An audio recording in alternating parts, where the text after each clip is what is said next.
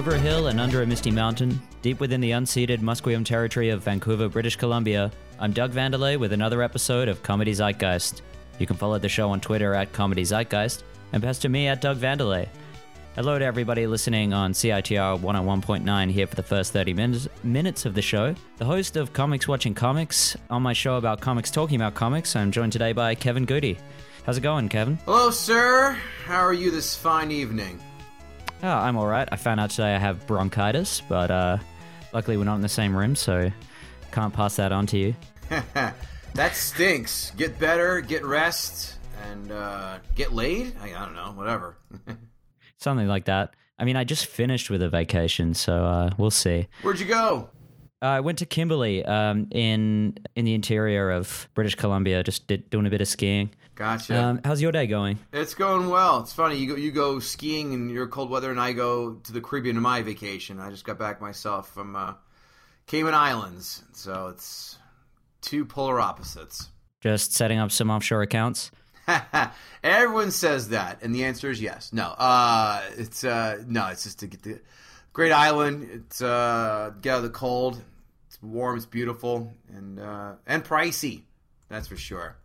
But oh, really? Fantastic. Yeah, it's quite. Their dollar is $1.20 US. So, and it's expensive to begin with. So that shit adds up really fast. I guess it's all that billionaire money floating around. That it is. That it is. So you're the host and creator of Comics Watching Comics. Guilty. Yeah, why don't you tell us a little bit about that? Comics Watching Comics is a show I have now on Amazon Video. Seasons 1 through 7 now available on Amazon Prime. Season 8 should be coming out any day now, so stay on the lookout for that. But the show is this. It's Last Comic Standing meets Mystery Science Theater 3000. That is the show. We take each season 25 comics, and we tape them, and then we take the footage to my house where myself and panelists who are more tenured in their years and more successful, we kick back, we praise, we offer advice, and if the comic is terrible, we shit on them. So that's the show in a nutshell. At the end of every season, we pick a winner to perform at a showcase at Gotham Comedy Club, and the audience at home plays along too. They pick their favorite panelist via social media, Twitter, Facebook, Instagram, and they vote on their favorite panelist that they want to see come back to the following season, or the All-Star season. And we actually just had that season air on season 7 of the show. So it's if you like comedy, if you're a fan of stand-up comedy, we pull back the curtain and show you how the fudge is packed, as they say. And it's a hell of a fun ride and good time. And we show you how comedy you may think is easy, but it is not. I promise you that. That's definitely a common theme I hear on this show. Who are some of the judges you've had on there that people might recognize? You may recognize from season 8 coming up, Shuli Agar from The Howard Stern Show. Oh, wow. Yeah, Mike Bichetti from The Artie Lang and Howard Stern Show, also in season 8. Season 7, Gino Bisconti, he's on In Hot Water on the Cumia Network. Anthony Cumia from Opie Anthony has his own network now.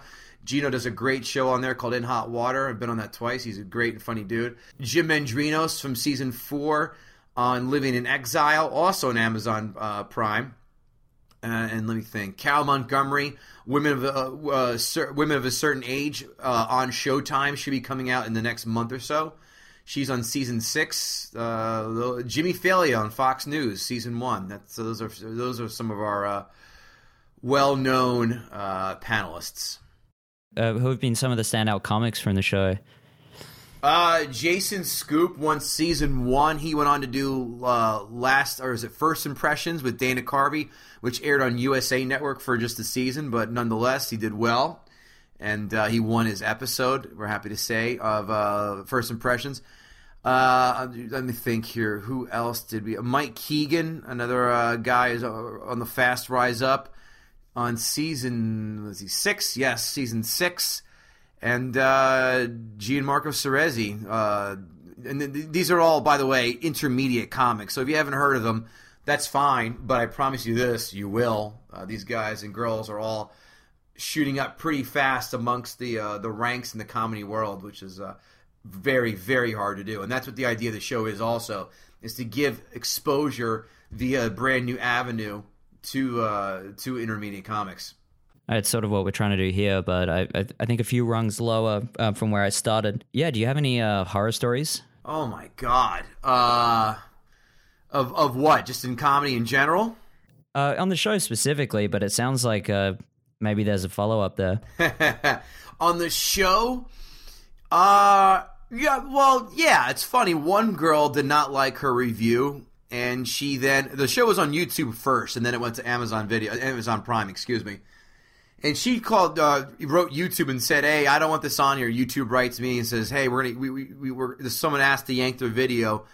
Does it meet our practice and standards?" I just go, "Well, here's their waiver that they signed, and this person didn't receive a favorable review, so basically they can go fuck themselves because I have a waiver from them." And they said, "Oh, you're good to go." So I mean, that's not really a horror story, but I thought it was a funny story. From the show, I mean, there's no one. I guess that's a horror story. I mean, people have really eaten shit, and the people who want to be good comics realize it, and they go, "Hey, thanks for really pointing out the errors of my ways." We do a thing on the live show. It's called Redemption Section, where I took 4 comics who really bombed on their initial appearance, and I gave them a shot at the live show. They each had 1 minute in front of the live audience, and the audience there voted to see who was going to do a full set right then and there that night, and we had that happen. So it's funny. I mean, yeah, there's a lot of, obviously, I think a lot of the funny stuff I have to cut sometimes because it's too mean or too cutting. And I'd love to release one day like a DVD or like a best of the panel saying the meanest, but funny but meanest and darkest shit, but just not show the comic that we're talking about. I think that'd be funny. So those are just a few of the things about the show. We even got on there the last season. JB Smooth's brother in season 7, he's on the show, and he takes a good beating. Let's put it like that. So when the comics bomb, do you think that a lot of the time it's to do with that they need the energy of a crowd rather than a small panel? Well, they perform the videos. The comics perform in front of an audience of their peers as well as their peers' friends. So there's at least 50 people plus in that crowd. Right. A crowd full of comics, so not always the best crowd. Some crowd, the season 4 and 5 crowds were great. The energy was insanely high, and we take that into account. We do. But if they're bombing, it's because I think they didn't take it seriously for sure, or they've lied about their tenure. Because I ask people for at least 3 years to be on this, because by 3 years you should have at least 5 minutes. And I know people have snuck in under that 3-year marker, and we'll see it in 30 seconds on how new and inexperienced you are. It doesn't mean that if you're under 3 years you can't be very good. No, I'm not saying that, but I kind of do that as a safeguard, so we don't, destroy the hopes and dreams of someone new and trying to see like, oh, I can get a TV credit here by doing this and lying about how long I've been doing it, but, we're going to catch you. And 9 times out of 10, it's going to extremely backfire against you. So do you think something like this show would have helped you at that stage of your career? It would have hurt me. That is for sure. Everyone thinks they're better than they are because obviously they stay within the circle of their friends. And not many people are going to be honest and go, no, that sucks. Or that's good, but it could use a tweak. Or, oh, that's very good, but mostly that sucks. I mean, you suck when you're beginning. I don't care what, job you do in life. You're going to suck in the beginning, especially comedy. It's such a weird act to follow. There's no real syllabus really to follow along. And it's a business of phonies. I mean, people want to see people fail because that way that increases their chances. I mean, the good ones want to see people succeed because all ships are raised via the rising tides. So, but you're not gonna get the truth and honesty you are anywhere else except from our show. And my show kind of spawned from Last Comic Standing because I got so angry because they weren't truthful. The only person who was truthful was Norm Macdonald. He had the balls to say if you sucked and why, whereas the other panelists would say, "Oh, that was great," and you're like, "No, that was shit." So that's why this show is different than others. So how did you get started? In comedy, I just walked into open mic and haven't stopped since. In fact, I celebrated my 9-year anniversary yesterday. Go figure. Oh, congratulations. Thank you. It's been a weird ride. What did that ride look like? It's a ride where it's taken so many turns. I know it sounds cliche, but I never were expected to end up where I am. I don't know where I am either. I am now. For example, when I started comedy, I was like, oh, I'll be a road comic. I'll be on the road all the time and make my bones that way. Well, I also do voiceover now. I never in a million years would have guessed I do voiceover work. I never would have guessed I've come up with TV shows. If you would told me that 9 years ago, I'd go, yeah, right, get the fuck out of here. But I have, and that's why it's been a very weird road. So many opportunities just present themselves. I performed in strip clubs. I performed at 2 Sweet 16 parties. It's been a very interesting journey, and the people that you meet, holy shit, you can write books on the types of people that you meet in this business for sure. It's definitely something. It's such a unique journey that unless you're in it, I can't even do it justice to talk about the life of a stand-up to people who aren't in it in as great detail and with emotion as I can with somebody in it. But it's really been such a weird emotional journey so far.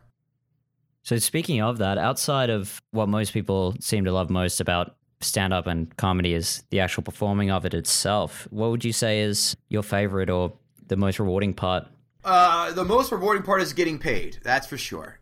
Being good enough where you're actually paid to do it. That's always a pleasure because people, when you're good enough, they'll start, hey, man, I got a show, or did they do that? That's when you know you're getting somewhere. I would say, secondly, is when audiences come right up to you and they demand to take a picture, shake your hand. Hey, let me get your card. Where can I see you next? Or, hey, tell me about that show that you have, man. That sounds really cool. I want to see that. Or I was actually, 3 or 4 years in, maybe, I was approached for an autograph. I go, it was funny. It was like a young teenager. I was like, man, you're so great. I want you to, can you sign this for me? I'm like, sure. It's not gonna be worth shit, but nonetheless, here you go. But I guess those are the 3 things, and and your peers recognizing you as well for your greatness. That also definitely helps as well.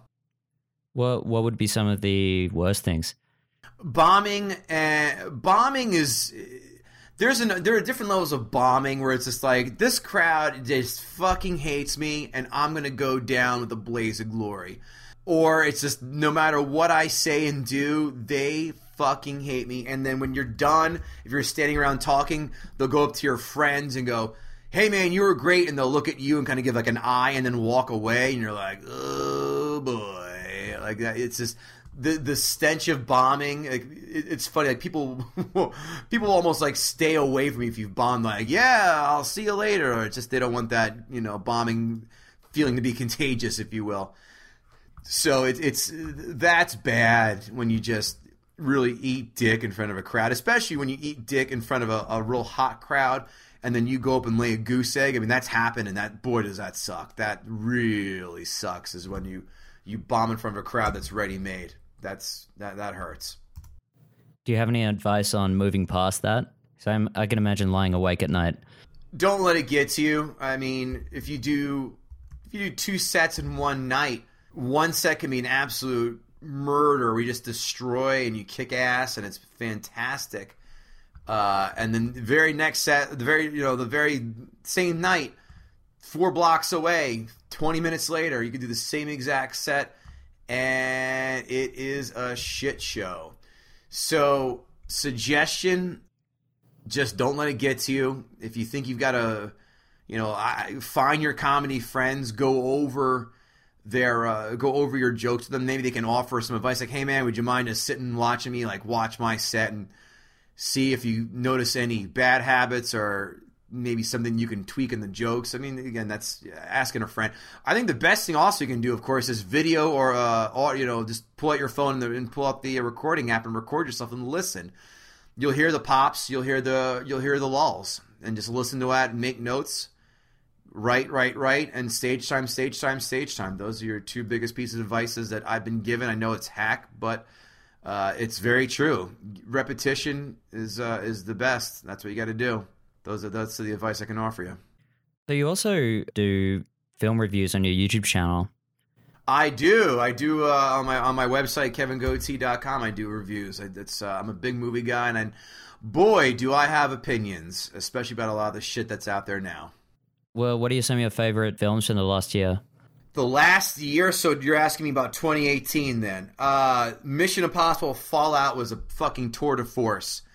I loved Avengers Infinity War. It was amazing.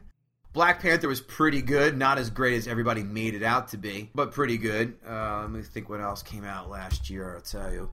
Incredibles 2, fantastic. A Quiet Place, very underrated. Spider-Man Into the Spider-Void, very good.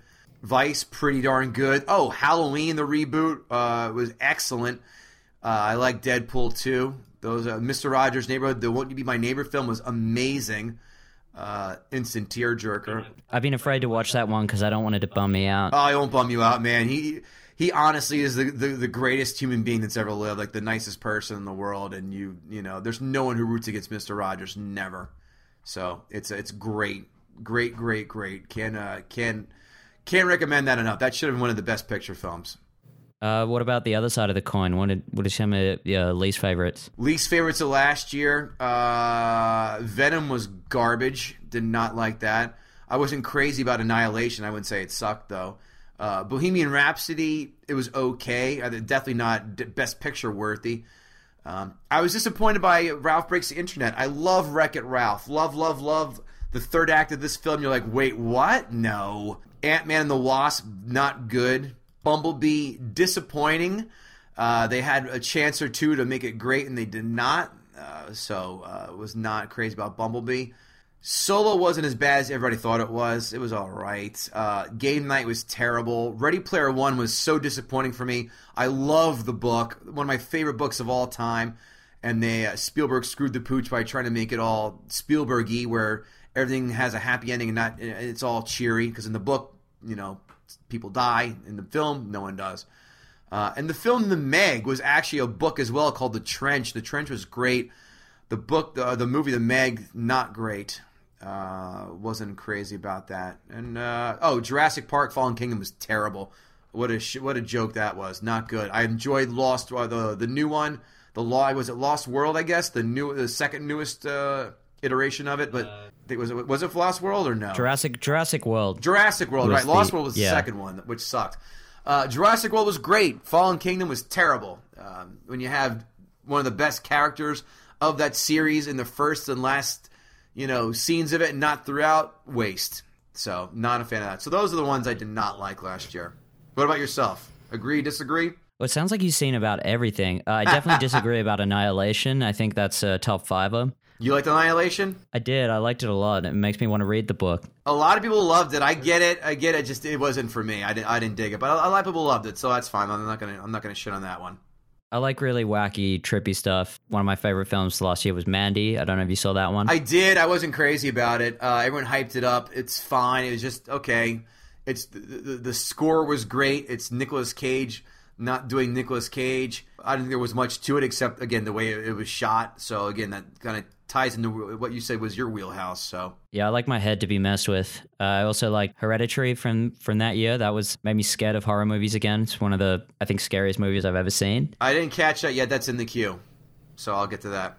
If you like horror, it's maybe top 5 all time. Okay. And you said you liked Halloween, but that was great. I guess we'll see. You might go into it and think like, what is this guy thinking? But no, I loved Hereditary. I haven't heard a bad word about it yet. And Climax was a sleeper hit for me. That was the new Gaspar Noé film, and I went into that completely blind in that my girlfriend took me, didn't tell me what we were going to see, and didn't let me look at the door or the posters on the way in. And I hadn't heard of the movie at all, so I had no idea that it was sort of a psychological horror at all until the horrific shit started happening. Uh-huh. So that was an interesting way to see a movie. I wish I could see every movie that way, but it's just not the reality. Did you see A Quiet Place? I did. I really liked that one. I loved it too. I was going to ask you if you saw it, because I saw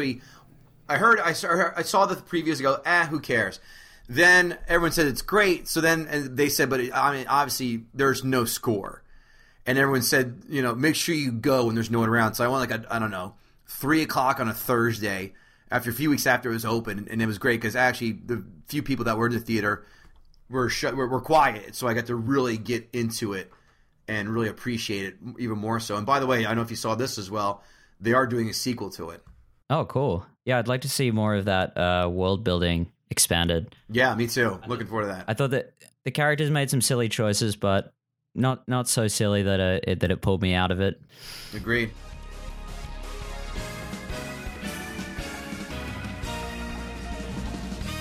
Come aboard and bring along all your hopes and dreams, because we're taking you on a Patreon exclusive journey through the epic of One Piece. That's right. We'll be tackling the almost 1,000 episode anime One Piece, 10 episodes at a time. Compass left behind, it'll only slow us down.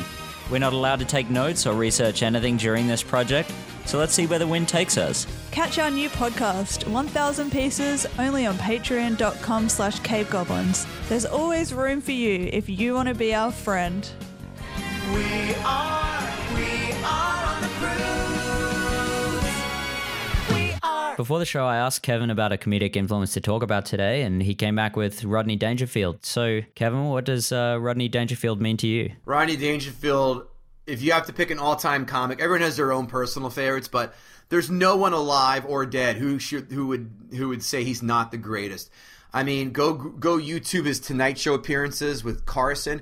He fires out jokes at such a rapid and consistently funny rate. It's frustrating as hell as a comic because he goes, I'll just never be that funny, like, because he's that great. His timing, his face, everything. He's just perfect. Just being in the moment. And his films, too.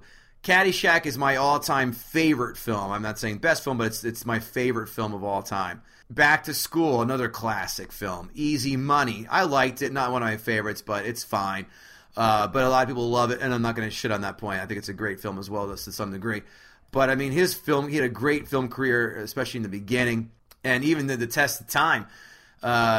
People still mimic him and the way he talks and he acts, and and Caddyshack, my God, that's definitely stood the test of time. People still talk about it, quote it nonstop. That's another true sign of a fantastic film, and as well as him. I mean, you can quote. I think the average person can do it maybe at least 3 Rodney Dangerfield-esque lines or jokes. If you're a fan, you can fire out 20 without thinking twice. Very, very influential in my life for sure. Yeah, I think back to what you said on that, he sort of invented that trope. It's a trope now, but of the bumbling new money rich guy. Right. So like in Caddyshack, like where you expect him to be a hateable character, but he's super endearing that way. Right. And there's a million people that would be referencing him in other works and not even realize they were doing it. I love when he appeared on The Simpsons as Mr. Burns' son. Yeah. I think that was actually my first exposure to him as a child without realizing who he was and just finding that character so funny. How about you? Where did you first come across him? Let me think. It probably was. I'm obviously older than you are. I'm gonna say I remember 2 things. I remember Back to School was probably the first thing I saw because I was 10 when that came out, and I didn't see Caddyshack until later. So Back to School was PG-13, so that's why probably my parents let me watch it. And then I remember, like, whenever we would get the free HBO previews, he had the Rodney Dangerfield Young Comic specials, and that's another thing too. He brought up so many comics: Tim Allen, Roseanne, Drew Carey, Bob Saget, Jim Carrey, Dice Clay. I mean, the names of the list of comics he gave chances to that made it and blew up. That list is huge, and he was just known for giving comics chances. So that's something else I like to fancy myself as, is trying to do that as well with my show. But I mean, I would say Back to School is the first thing I can remember, and the HBO specials he had too. I go, God damn! I remember my dad just going crazy, like laughing his ass off. And years later, I guess, I don't know, 10, 15 years ago, I found like a DVD collection of Rodney's appearances on the Tonight Show, and I bought it for my dad for Christmas. It's funny, our family, we just give a list, like, here's all the stuff that I want. And I told my dad, I go, I don't want your list. I said, I know exactly one thing I'm going to get you, and that's it. And he opened it, and that was by far the biggest hit of the Christmas for him that year, was getting that collection of Rodney appearances, because he just loves Rodney as much as I do, and so on and so forth. And I also when Napster came around and all that LimeWire shit, I started downloading all of his albums and whatnot on and just listening to them over and over and over. And I still listen to him, and I'll pull a joke I forgot about. I'm like, God damn, he's so quick and funny. It's just, oh God, best of all time. There's no one who can change my mind on that. Point period, end of statement. That's it. He's just got so much range as well. He's known mostly for his one-liners, and obviously he has no respect bits, but his crowd work is just so amazing as well. Like you see in some of those specials where he'll come down into the crowd and riff off people and be burning people, but pulling it back to himself as well. He was never, whenever he would punch down, he would sort of punch laterally at himself as well. Yeah. Oh, yeah. I mean, his tale of coming up is even funnier, too, how he was a comic, then he quit, then he sold aluminum siding in North Jersey, not far from me, and came back into comedy, took a pay cut while working the casinos in Vegas to go film Caddyshack, and the rest is history. He made it late in life, and I think he might have been a little bit bitter. It took people to recognize his greatness, but, man, at least they did, because we're all better for it. Believe that. I wonder if it's one of those things where his age and his bitterness actually enhanced the act to the point where it became recognized. Yeah, and also, too, he even did drama role. He was the asshole molesting dad in Natural Born Killers, if you've seen that one. Yeah, I have, where Robert Downey Jr. first debuted his Australian accent. I think that was his kind of maybe on the path to coming back, kind of, sort of. I mean, Iron Man's the official comeback. We all know that. But I think he was still trying to I'm still here. I'm not dead of drugs yet, kind of thing. I love that movie. And yeah, it is. You do forget that he's in that because he's not playing a comedic role at all. It's really unsettling. He does it well. I would have liked to see him do that more as well. I think he had a dramatic bone. Yeah, no, he definitely did. You're right. It was just, and I saw it in the theater. I go, really? Wow, that's. I don't like dark. I mean, you appreciated that was a pretty good, role there. But I don't like dark Rodney. I love lighthearted Rodney. I like Rodney, not this shit. This is not a Rodney I want to see normally. I guess that's why it works as well, because when you see him, you have this sort of sense memory of like this goofy, quippy dude, and then he's playing this absolute monster. It's works for people like when Jim Carrey plays dark. Or when Robin Williams was in 1 Hour Photo as well. I did see that. Yeah, that's a creepy one. I don't know. I wasn't like, oh no, Robin, don't do that. I guess I don't know why it didn't bother me as much as it did when it was with Rodney. I guess I just have more of a affection for Rodney. Nothing against Robin Williams, he's great too, but Rodney's my guy. Yeah, I think comics do really well at dark roles because it's so borderline anyway, comedy and horror, really. I feel like they touch on the same kind of impulses. Well, when you talk to a lot of comics, a lot are coming from a, deep, dark place, with comedy. They didn't have the best childhoods or upbringings, and, it's a lot easier to get for them to that dark place because of maybe even also mental illness. There's a lot of that in this industry. That is for sure. And, I think it might be easier just to tap into that as a comic because of that, the way they've grown up. Yeah, it's sort of like the trying to make a career out of a defense mechanism. Exactly. What else was I going to say about Rodney? Did you have anything else you wanted to touch on about him before we wrap up? I mean, not really. I mean, look, he's great. I mean, he's the greatest. I mean, people want to sit and you have your favorites. I mean, some people will say Carlin. I don't think so because... every other one of his specials, you're like, it's a lecture. I don't want to be lectured. I want to laugh. And whoever else you may find funny. But, I mean, pound for pound, there's no one who can argue that he's not the greatest. Because, again, he was just rapid fire delivering, he was shooting BBs every time. Bang, bang, bang, bang, bang. It was just nonstop winning quick one-liners. I mean, it's a lot harder to fill an hour with one-liners than it is, as a storytelling comedian, because obviously you need a hell of a lot more material, and he did it. He filled that hour with just joke after joke after joke that were just A plus, A minus, even B plus. So, I mean, again, in his film career, is pretty storied and just, find me someone who hates Rodney Dangerfield films. I mean, okay, Ladybugs was not good, I'll give you that. But other ones, man, they've stood the test of time, and he's influenced generations of comics. And like I said before, given a ton of huge names now, and even then, chances. So, yeah, Rodney's always going to have a special place in my heart and in this house. That's for sure. Yeah, I feel the same way. Well, what are you working on right now? Well, we wrapped fantasy football jibber jabber. So if you're a football fan, a fantasy football fan, catch me next August. From there on out, where every week I go on and I talk who the fantasy football plays of the week are going to be, who to avoid, and also, more importantly, how to win that sweet, sweet, sweet free money. I was 61% against the spread last year. I'm a bit of a sports handicapper, my friend, so I like to think that's my secondary income, which it really is.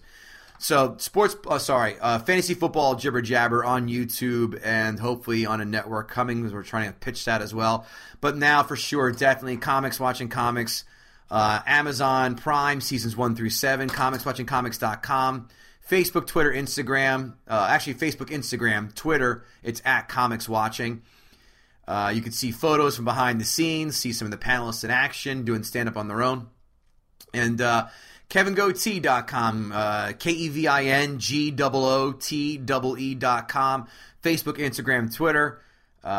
You'll see me. Actually, you'll see me when I do football picks. You'll see me holding my little daughter in my arms as she eats a cookie, and I give the picks of the week out. So you get to see my daughter in the action as well. But no, KevinGootee.com, you see the film reviews as we talked about over there. You'll see what else I've got going on, dates where you can see me as well. So that's the two major spots you can find me on. KevinGootee.com, Comics Watching Comics on Amazon Video. Well, thanks so much for talking to me tonight, Kevin. Thanks for having me, man. This is a great chat to sit back and talk about your favorite, comedians. It's David Tell is my first choice, but that's good because somebody else has great taste as well then. Because David Tell and Ronnie are the 1A and 1B in my book. So that's cool that someone else loves them as much as I do. Yeah, so check out that episode as well. Can't remember off the top of my head who talked about him, but I think possibly Mark Hughes. Thanks for listening, everybody. Be sure to follow us on all social media at Cave Goblins, and check out what we're doing over on cavegoblins.com. Please rate and review the show on iTunes. It's absolutely the best way to support the show at no cost. You can find this podcast on Google Play, iTunes, Stitcher, and everywhere you listen. We're also on Facebook and Twitter at Comedy Zeitgeist. I'm Doug Vanderlei. See you next time.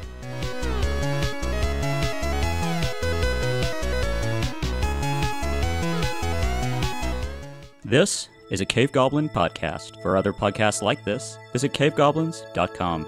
We hope you have enjoyed this program.